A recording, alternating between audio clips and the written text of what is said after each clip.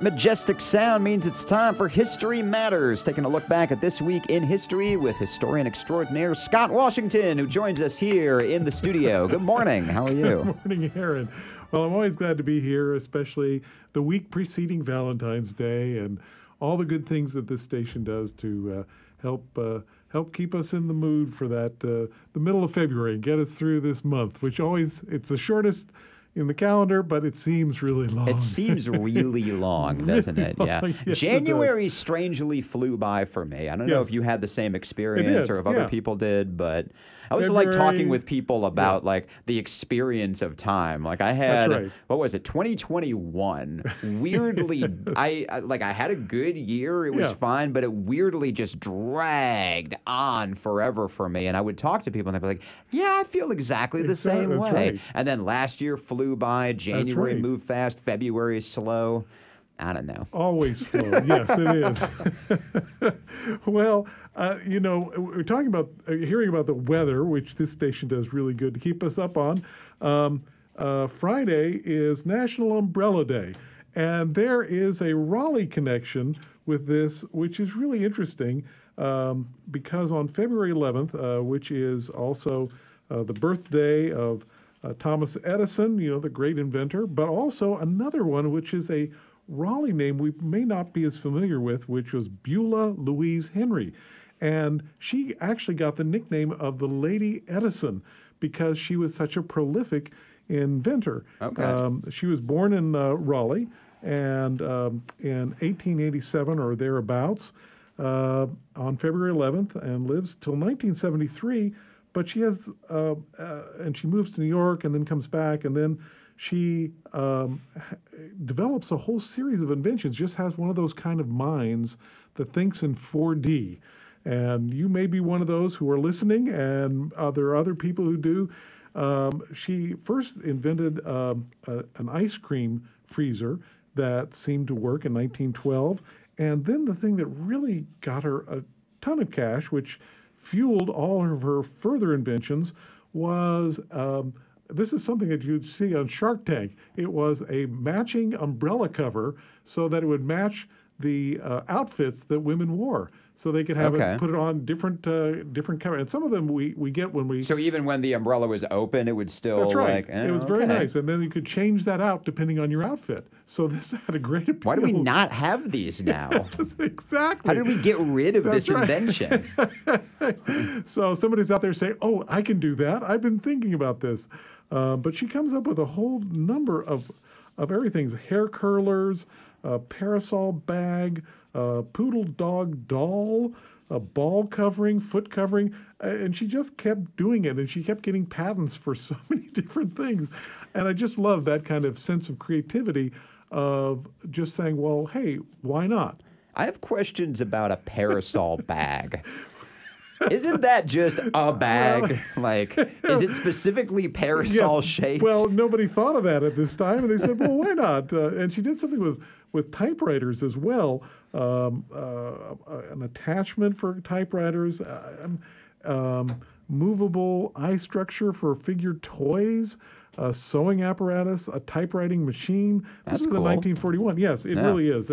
Nothing that we're jumping up and saying, except for the umbrella cover. Hey, that's a great idea. I want one of those umbrella covers. You could just change it out for the outfit you're wearing, and that would be kind of fun. I mean, my only umbrella is black, so I just wear black on rainy days. It fits the vibe and the mood, but in other words, you're coordinating your outfit with your umbrella. I could reverse coordinate, and it would be so much better. There you go. Well, these are the kind of things that make life interesting when it comes to finding these unusual people of history. Now, there's something that another woman that comes up this week, really kind of interesting, another name we probably haven't heard as much, Rebecca Lee Crumpler.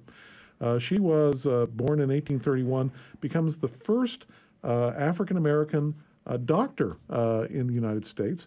She's a nurse. She grows up, she's born in the Boston area, grows up and with an aunt in Pennsylvania, and she, who is like the town doctor, and that really influences her.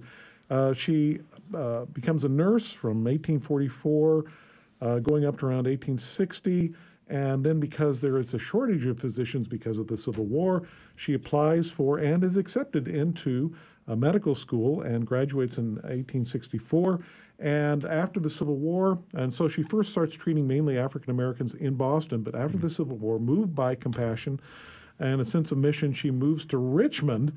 You think, why is she doing this? And works there with the large numbers of African Americans who were freed after the Civil War. Nice. Stays there and then eventually moves back to Boston. She publishes medical books in 1883. Again, one of the first African American doctors to do that. An unusual name, somebody who's making a difference, and I think that's kind of interesting. Now, you're going to have to help me with something, Aaron, because every year I always ask you about this, and about the election of 1825, where it looks like on paper that Jackson wins the election, Andrew Jackson, but instead somebody else wins. So tell me about this. How did this happen? Well, what happened is we didn't have a two-party system at the time, Scott. So we had this was that like weird in-between period when we started off with the Federalists and the Jeffersonians, and then the Jeffersonians were very victorious in 1800, and the Federalists just kind of died away over the next 20 years. And it wasn't until the 1830s that we had like a legitimate two major party system reemerge. So in the 18 teens and 1820s, there wasn't really competing parties. It was just one big party that was not a party and not really any clear like two-person candidacy. So 1824, you had four people running, like four major candidates running for president. Andrew Jackson gets the most votes and the most electoral votes, but he doesn't get a majority. And if you don't win a majority in the electoral college, even if you get the most electoral votes, the election gets thrown to the House of Representatives and they get to choose. And they didn't like Andrew Jackson too much, for reasons both good and bad, and they ended up voting for John Quincy Adams instead. Well, you know, and people were upset. Oh, man, I bet. Yeah, you know, poor John Quincy Adams, who's like a major figure in American history, but his presidency was just like the Herbert Hoover of the 19th century. Like Herbert Hoover is a major figure in American history who had a terrible presidency. John Quincy Adams is a major figure in American history, like did so many good things. And then his 4 years as president were just hamstrung by the fact that all of the Jacksonians just hated him because he had usurped the rightful winner of the 1824 election. Somebody decrying that the election wasn't fair. Well, I can't believe that ever happened. Who'd thunk it? Well, you know, I have to ask about this because, you know, under John Quincy Adams, who is the son of John Adams, who had so much to do with the also a major figure with an presidency. That's right. Yeah. John Quincy Adams, under his administration, I think Florida becomes part of the United States. He gets that from Spain. But there's something else that happens. Sure, he did some good things too. Well, it's one term. He doesn't win a second term. But interestingly enough, though, he comes back. He believes in public service so much as part of his lifeblood that he actually has a whole second career, 1831 to 1848, in the House of Representatives. Major anti-slavery advocate at the time. It's so incredible. He and his name came up this week because on February 6, 1837, he is submitting petitions. And, you know, we have that in the First Amendment, the right to petition the government for redress of grievances. Well, it was much more common, this idea of submitting petitions. We don't think of it that way today, but then it was, and so he uses that forum to actually keep submitting propositions and petitions to the House of Representatives saying that slavery should be abolished. Amazing, and also that women should have suffrage, the right to vote. Incredible, and no matter how many times they try to censor him and say, no, we're not going to accept this, he keeps doing it until finally, in 1844, it's overturned. And that is how history matters. Scott Washington, as always. Always interesting. Thank you so much. Thanks.